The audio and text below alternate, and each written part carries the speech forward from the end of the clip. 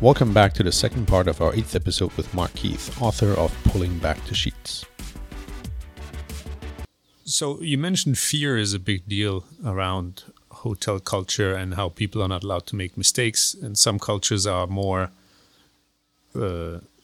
challenged with that idea of letting people make mistakes, which then results, if you are allowed to make mistakes, you can be more hospitable. Is that sort of the arch that you're trying to create, or what other parts come into that? Where does no fear create hospitable environments?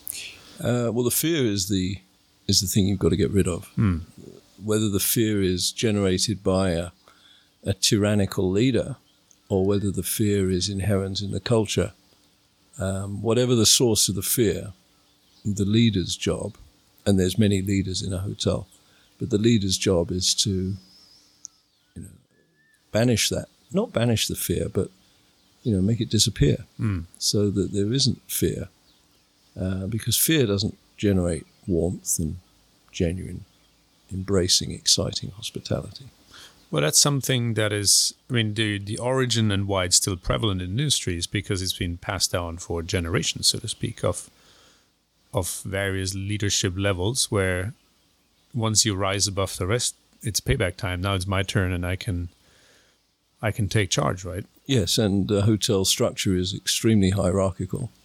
It is as hierarchical as the military. And many of those middle-ranking leaders are the drill instructor. Yeah, you have the kitchen brigade, right? You have the terminology, the rank and file. Yeah, so maybe the military would be better in some hotels to provide the hospitality than the actual management is. But there's a touchy subject. Well, there's a thought, yes. Like the chap who visited the Soviet hotel and was asked by the Soviet leader, "I hope my people are looking after you." And he replied honestly, "They're absolutely killing me with their hospitality."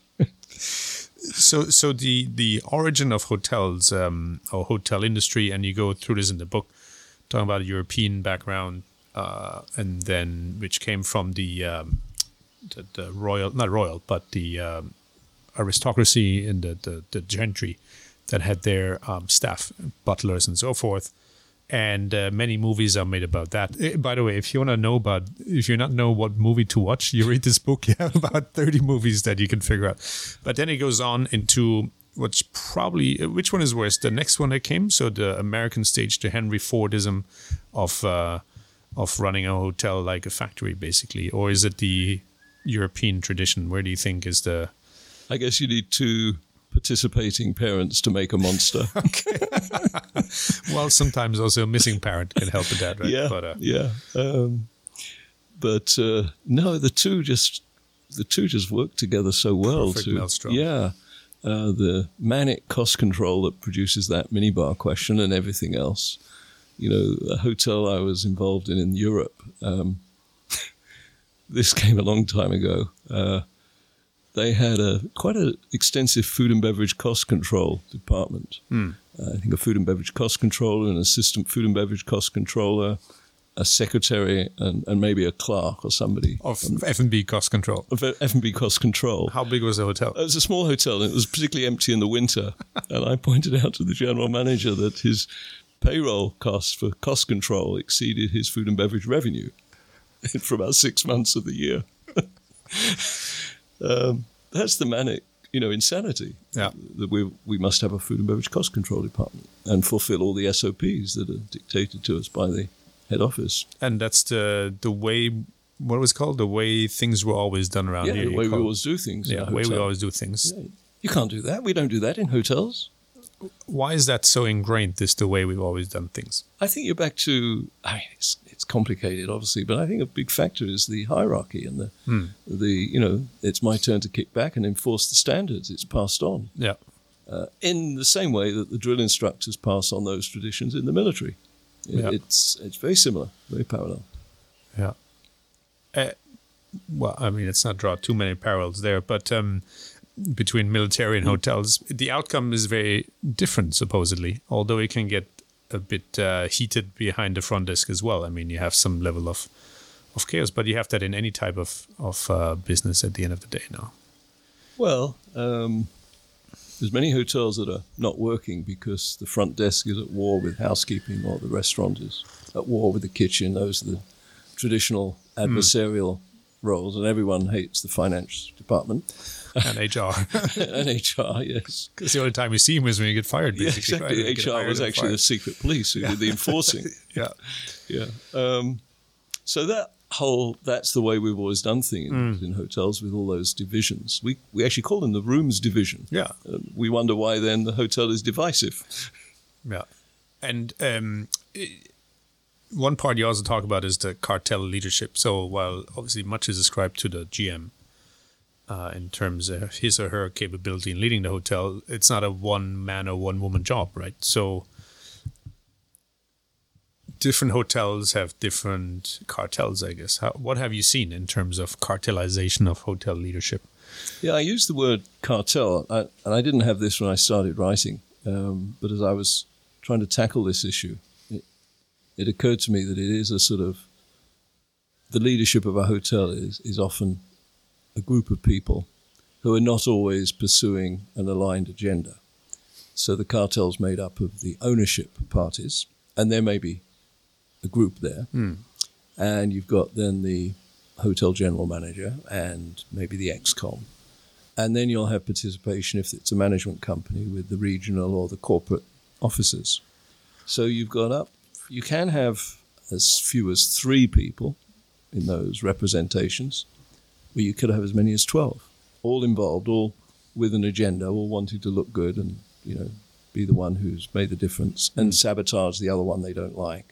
And within an ownership cartel, if it's a family, a smart general manager will realize that they certainly work for their brand if it's a branded management company, but they live or die by the sword of the owner. And then they have to work out who in the ownership entity wields that sword. Right. And it might not be the one who hired them. And in Asia, the prevalence of ownership families is pretty widespread. Yeah. And that's one thing. I mean, this book is directed towards hotel owners. And as you say, families are a particularly difficult type of owner because there's too many factions within, or can be at least within the family. And then you have generational change. And it all complicates the... Is that... So what do you make of the way, I mean, in the US or in Europe, hotels are owned by institutional owners, which does look after the commercial success. And in Asia, it's more often than not a family business, right? A family-owned business. So in the US had come up with the asset manager to give, which also gets their fair mention here in this book. How does that type of ownership difference drive the culture of the hotel? Sometimes I think a US or Western-centric institution can be just as dysfunctional as a dysfunctional family ownership because you get different parties within that institution or within that family. Right. And they can mirror each other in their dysfunction or in their alignment and harmony. So I'm not sure that because it's a family or it's an institution, you've still got individuals with agendas, with egos, with the drive to look good and show off and be the alpha male. Even if they're not male, they'll want to be the alpha male. It's the chauvinism that often drives that competitive arena that the hotel is just almost like a spectator to and a consequence of. And you're saying that a hospitable owner will have a better performing hotel in a way. Oh, absolutely. Absolutely. And so if you're not cut out to be a hospitable person, you probably shouldn't own a hotel. Absolutely. Not necessarily when you're not there every day, but even as an absentee owner, you're probably not sending the right signals to your in-betweens or down the ranks. There's some really great owners, hotel owners, who are not naturally hospitable, but they're intelligent and cognitively aware enough to know that. And they keep themselves away from that. And I'm thinking of 2 or 3 that have actually transformed to be warm and hospitable around their hotel operations. And then when they go back to their other main business, they are whatever they need to be in that sector. But they're a rare minority that have that self-awareness. But there are a few. That's a very professional mindset. Oh, yeah. And often they've been told, you drill down and say, where did you get this insight? And they'll tell you sometimes. They'll share that, well, I had this friend. I had my lawyer. Or rarely, because this is asking a lot of a general manager to manage upwards like that. But there have been general managers who've been able to facilitate that kind of situation and create a good harmony and a good warm hospitality culture, even though it wasn't naturally forthcoming. Right. Do general managers ask enough questions about their owners when they get into the job? No, generally speaking. I mean, it's a general question. No, it's often a big surprise. Because one point you make is also who's the customer of the hotel, right? Well, of the brand, yes. The owner's the primary customer. Which is not necessarily what your survey of general managers revealed. Or what you're taught at hotel school. For that matter, yeah. Yeah, which are also quite complicit in this, the way we've always done things, right? Oh, absolutely. They're very good at that. So where can this change come about that we stop doing the way we've always done things? Well, what it would take would be some sort of global pandemic that would shut down the industry for a year or so. Well, let me think if we can find one of that. Yeah, okay. That's why I hesitated publishing early last year as the pandemic crept in. And then a couple of clients were saying, what do you think? And I said, well, you were going to close next year for a renovation. Do it this year. You won't lose the revenue maybe in the same way. You're going to lose it anyway. So it's a chance for that to happen, even if you haven't done a renovation, even if you're just hanging in there, but to reopen. And the industry, or let's say the marketplace, is going to demand an entirely different kind of definition of luxury. Luxury is going to be great sanitation and hygiene, demonstratively great. So great hotel in Austria, in Leogang, the Mama Thresi. Great. It's actually a restaurant with rooms. And as the service closes, last order's around 10 o'clock, 10:30. The kitchen, which is an open kitchen, they then put on a theater of cleaning the kitchen. This is before the pandemic. Oh, wow. And they have sand and bricks. They clean the solid tops, and they really scrupulously clean it. Like you could go and have brain surgery in there afterwards. And, invariably someone like me will send them a case of beer, and then, it's the best tip you can ever do in a restaurant. Because when you go back, the kitchen loves you. But that kind of showmanship, showcasing the sanitation, the hygiene in the future, the highly toxic dry cleaning that is required for traditional suits and uniforms, which are not done every day. So the jacket or the tie gets put in the wardrobe to incubate the virus. That's got to go. That should have gone anyway.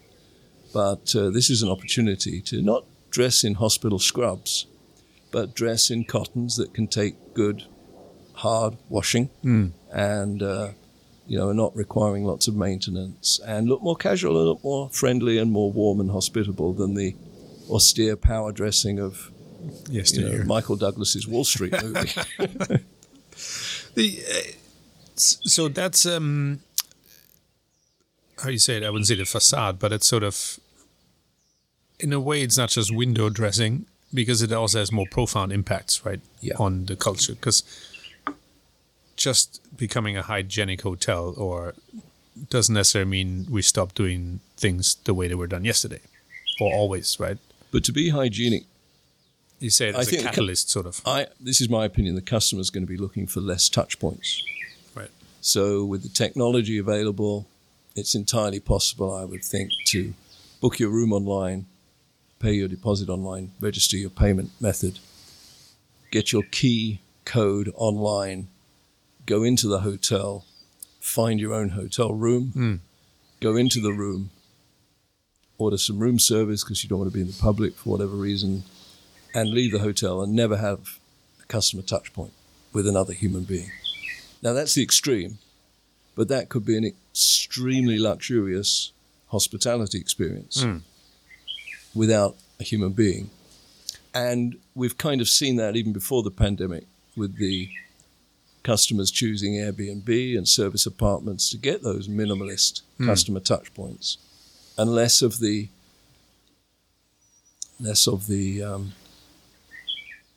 traditional hotel way of providing service through pandering and sometimes pestering. Till management companies realize that they can save money, this will be a long way to go, I guess, because they have to hire less people, right? Or in different areas at least. Somebody worked that out when I said less customer contact. Yes, absolutely. But that's the secret of the service apartment. Yep. You know, instead of 200 staff, you can have 25 staff, and they're all superstars. It's fantastic. So talking about superstars, and throughout the book you say not everybody in the organization will be a superstar, but you need to have a certain number of them in order to deliver that excellent experience. And there's been examples of hiring that is done less so out of the hotel industry, but maybe more out of retail or other service, which is shocking almost, right? Where you say, through the work experience in our industry, we don't get the right caliber people or talent to deliver a great experience in a hotel. Yeah, absolutely. How absurd. It is absurd, but it comes back to the hierarchy, the suppression, the do it this way, this is the way it always is done. That's the legacy of all that. Right. And from changing the suits, the hierarchy may not go. No, it'll have to be all so it's completely change the structure. Comprehensive housekeeping. Yeah. And, you know, there's a chapter on a recommended structure for a hotel, which is centered around someone in charge of all the customer experience, all the customer delight, across all functions, from the moment they touch the hotel through the website or through the booking engine to the time they depart. That whole flow is managed by a specific function. Does that imply you have to cross-train your F&B staff to be in the front desk? And because there seems to be a genuine resistance, because it's never been the way like that, to have cross-training. Is that what you would see as being part of that, as a customer touchpoint agent or executive, whatever you call, that you would have multiple roles throughout the journey? Absolutely. But that's not been the way at all. No. I mean, we had our divisions, right, or departments, where it was very... Yeah, but then you go to a little boutique resort somewhere, and the guy who drives you from the airport also checks you in. Is the owner? Yeah, I was going to absolutely. That was my punchline. Well, yeah. But you don't know that until about the fourth encounter. Yeah. You say, "Wow, you also bringing my room service up?" He says, "Yeah." It happened to me actually in French Polynesia. Yeah. Yes, absolutely. I don't see what you said then was the front office staff doing food and beverage. No, you wouldn't have front office staff or food and beverage staff. You'd have customer contact staff. Right. And it's not very difficult to, if you've got the social skills and the interaction and the empathy skills to deal with the customer, you can do that in any context. Funny enough, Club Med runs it like that almost, where they have their I guess, GMs. They call them GMs. No, that's the guest is the GM, right? The gentle member. They have chef de village or something, like a tribal leader, but then it's the entertainers, or they have a name too, right, for their role. So they were quite ahead in their times, I guess, for what they did in their business model. But they did pester you to be in the theatre. Yeah. Well, that was part of the experience you signed up for. I think everybody knew what they're getting themselves into. Obviously, maybe you went it once and the wrong person would never come back, right? Yeah. So, but that's a brand, that's a product and an experience, right? One thing you talk about also is blind spots. So definition of a blind spot is the things you don't know, I guess. Yeah, the things that sometimes all those around you know and assume you know, and you don't know. You don't even know they're there, let alone what they are. So what's the recipe to uncover blind spots? Don't be a lonely leader. Okay. Get feedback, particularly when you go to a new culture. The first thing you need is a friend who's from that culture who's going to tell you when you've just made a big boo-boo. Someone who knows the terrain. And that is the secret. Everybody needs somebody, their wingman, telling them there's a threat or there's a mistake or there's you got away with it that time, but let me tell you what happened. Right. Now, that doesn't come if you're an imperious, top-down, tyrannical leader, my way or the highway. You don't get that. So you're operating as a lonely leader, just surrounded by enormous amounts of blind spots. So feedback from peers, feedback from friends, or could it also be within the organization up and down the hierarchy? I mean, All, yeah. Okay. Even customers. Yeah. Yeah. There's being vulnerable. That's a great word. And, Brené Brown's book, Daring Greatly, sort of broke the ice on that pond, and dive in and just being okay with being vulnerable, because it does take an immense amount of courage to invite feedback and not react and not shut it down if it's not what you want to hear. One great story to that effect was the pre-opening of the Lesotho Hilton, I guess, where during pre-opening, the GM took the executive committee or executive leadership team to learn horseback riding. And I guess the fear was falling off the horse and getting hurt, right? Yes. And at the same time controlling it's not an organization, but a creature in that case, right? A horse. And with a non-verbal communication, taking the cues and getting it to do what you want to do. Yeah. Gosh, you bring back such warm memories. Actually, I don't think this is in the book, but it might be. Dennis Buchanan was the GM. And when we arrived, each of us arrived in Maseru Airport, small little airport. And there was a guy, either had a VW combi bus or a pickup truck. I can't remember. We had both. So this guy, wearing shorts and a shirt like yours, would say, "Hey, are you Mark?" I said, "Yeah." "I'm Dennis." "Oh, hi, Dennis." "Yeah, I got my truck here. Let's get your stuff and get in."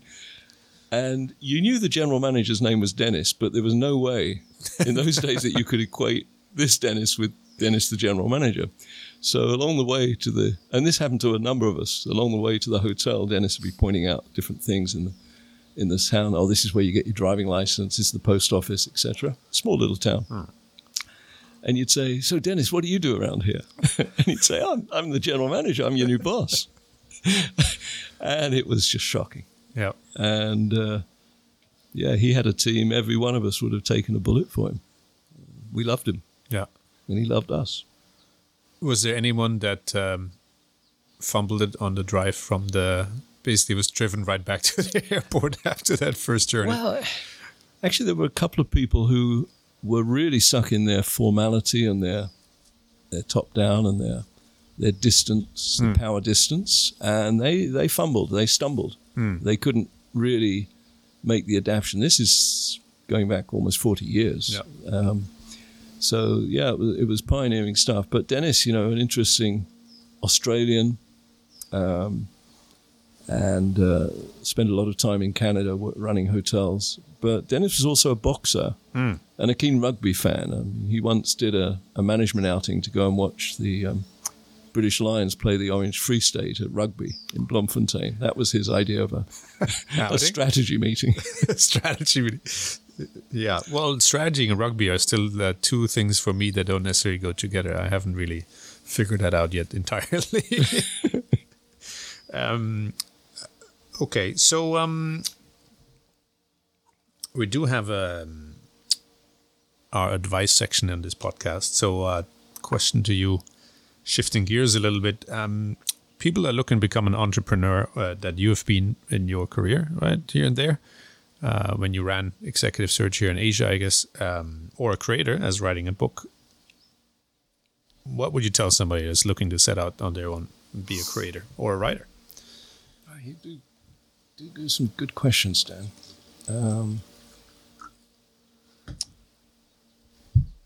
I'm going to use another motorcycling or mountain biking analogy. I don't know if you've ever spent any time playing a video game of motorcycle racing. Okay. It's pretty fun for a little while. And then you find that, well, I found this, and the same with video games of mountain biking. then I found that there was something missing. And it took me a while to understand what was missing. There was no risk. I'm a grandparent, and grandparenting is a bit the same. You're divorced from the consequences of the action. So being an entrepreneur is like getting on a mountain bike or a motorcycle, and there's serious consequences if your risk management is not up to what is required. So the world moves in a direction towards health and safety, which is removing a lot of the risk management competencies that you and I would have got growing up. And that's a worry for the future generations. And you saw just down behind my house the makeshift extreme mountain bike sort of course that's there. So the kids in our neighborhood are all going out there on their time off. With helmets or no helmets? For disclosure, we say with helmets. Always with full. Always with safety, yeah. Full helmets. Okay. Yes. I never had a helmet on a bicycle until we rode together down the hills where it's advisable to have a helmet. Yes. Well, that's risk management. You know, if you do ride without a helmet, you're going to either not survive or you're going to manage the risk adequately. Yeah. And you adjust. I mean, occasionally I ride without a helmet on a mountain bike if I'm going down to the shops, but I don't ride the same as I would if I had a helmet, or not consciously. So this risk management assessment, it's cost-benefit analysis as well. All of these come into it. And for the question you've asked, the difference between a video game and the real thing is rather like the difference between being an entrepreneur and working in the false security of a salaried job. And we've seen in this last 12 months in the pandemic how that security is false. You could use lots of analogies. The difference between a wild fox and a domesticated puppy. Right. But I don't want to sound vainglorious, but those of us who've gone off on our own and dared to be vulnerable and dared to take the risk, we've had an experience of life which is quite extraordinary. Well, and if you haven't done MBA it, for that, right? Pardon? Others might take an MBA for it, or other form of education. Yeah, but I don't know if you can. It's not the same. I'm not saying it's the same, but you learn a lot. Yeah, you learn a lot, but. The great German-born psychologist Kurt Lewin always said, without experience, no explanation is possible. With experience, no explanation is necessary. And the experience of doing something on your own, my son is an entrepreneur. He owns and runs a restaurant, and he went from a safe job as a physiotherapist and jumped into that unknown. Speaking of which, Haven. His new restaurant opens next month in North Point, Haven. Little Cove Espresso is into its 5th year, I think, in Saikong. Okay. One real quick second. Every entrepreneur needs a plug. Yeah. I'm just going to restart this.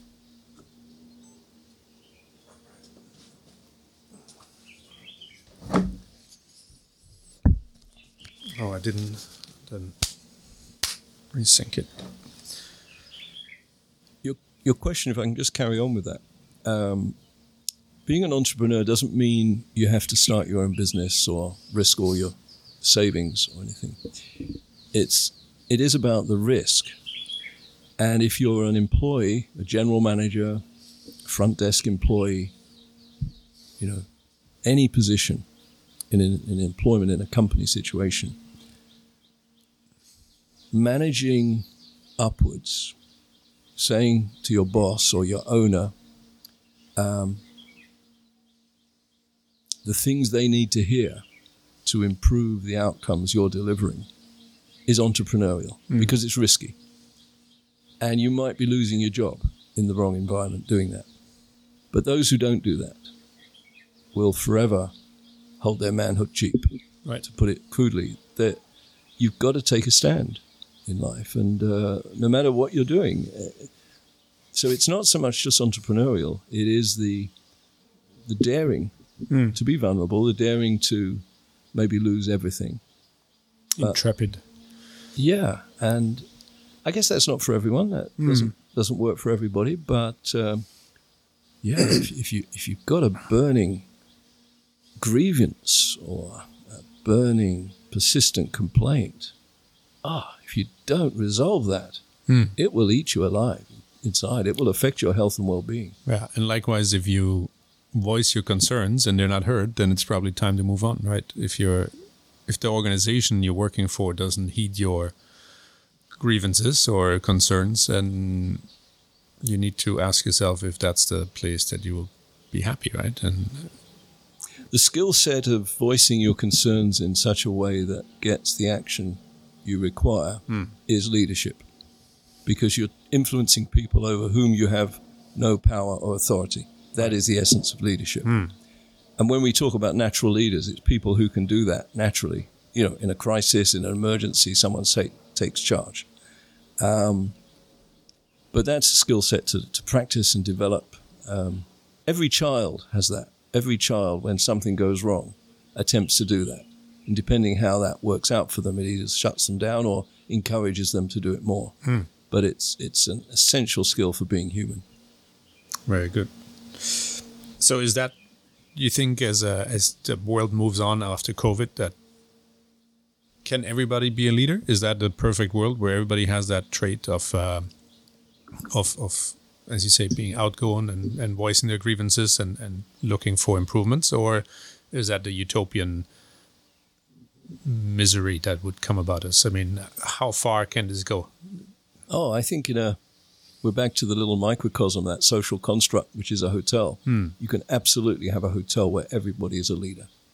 Not competing leaders. They're all aligned. They're all thriving and aiming for the same outcomes. But every one of them takes a stand and has the courage to do whatever it takes to make it move forward. Right. And it's a bit like you could do that within a hotel. Whether that will ever spread to an entire society, who knows? But it starts small. And you see companies like that. You know, I remember going to Lausanne Hotel School, where you studied, I believe. Yeah. This was 20 years ago. And I said, I said to the students, if you could choose the dream employer, any employer at all, any employer, when you leave school, who would you want to work for? And this whole group of students, in those days I think it was Apple, Sony, who didn't have hotels. Yeah. And I went, oh my goodness, this is really scary. No one's put a hotel company down. They said, well, you said it was the dream job. I said, wow. Well, it's just fact that for many of the leading hotel schools, only about half end up in industry, right? Yeah. And the rest spreads the way with always in things to other industries and makes them miserable.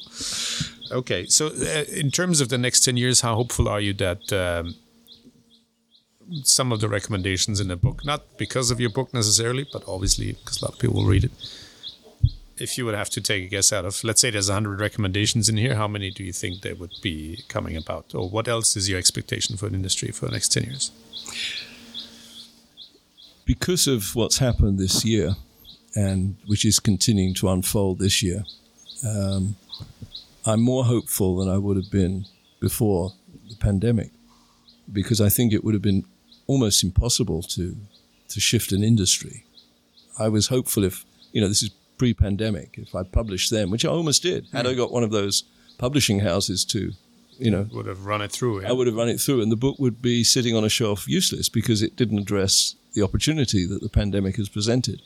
So my optimism has gone up tremendously, because the hotels that don't adapt will not survive. It's going to be a very cruel world out there, and we've seen it already. Many have folded. This is really the essence of human evolution and adaptation and overcoming persevering. Those that don't adapt and transform, I don't think anyone wants, I'm talking the marketplace, Yeah. I don't think anyone's craving to go back to what it was. Some will, for nostalgia, but in a different way. Yeah. And we still see some of those dinosaurs of the industry around pre-COVID, and maybe some will hang on and make it through. But let's hope that the change is there for the better. And that's not peculiar to the hotel industry. We see that in all forms of life, in politicians, Particular. There's hardly a day goes by that you don't see a dinosaur politician making some remark that is, perfect for 1980, not perfect for 2021. Yeah, you could talk about the Olympic Games leadership too, but let's not go there. On that note, this is about all the time we have. Thank you all for tuning in again to Made in Asia, the podcast about creators and entrepreneurs in Asia. This was with Mark Heath, author of Pulling Back the Sheets, the Hotel Owners and Managers Operating and Repair Manual, a tome that's available on Amazon only, I guess. Yeah, on Amazon. So check it out there. The link will be down below in the description and on the blog. And you can find us as always on YouTube, Spotify, Google Podcasts, and Apple Podcasts. Our website, made-in.asia. Thank you, Mark. Been a pleasure out here. Some sunshine. And hope you tune in for the next episode. Thank you, Dan. Thanks. Real pleasure. Cheers. This is the end of our second part of our 8th episode with Mark Heath, author of Pulling Back the Sheets. Thank you for listening. Do find us on our website, made-in.asia, or check us out on our YouTube page. Stay tuned for updates on our next episode. Best way to do that is through our Instagram, Made in Asia, the podcast.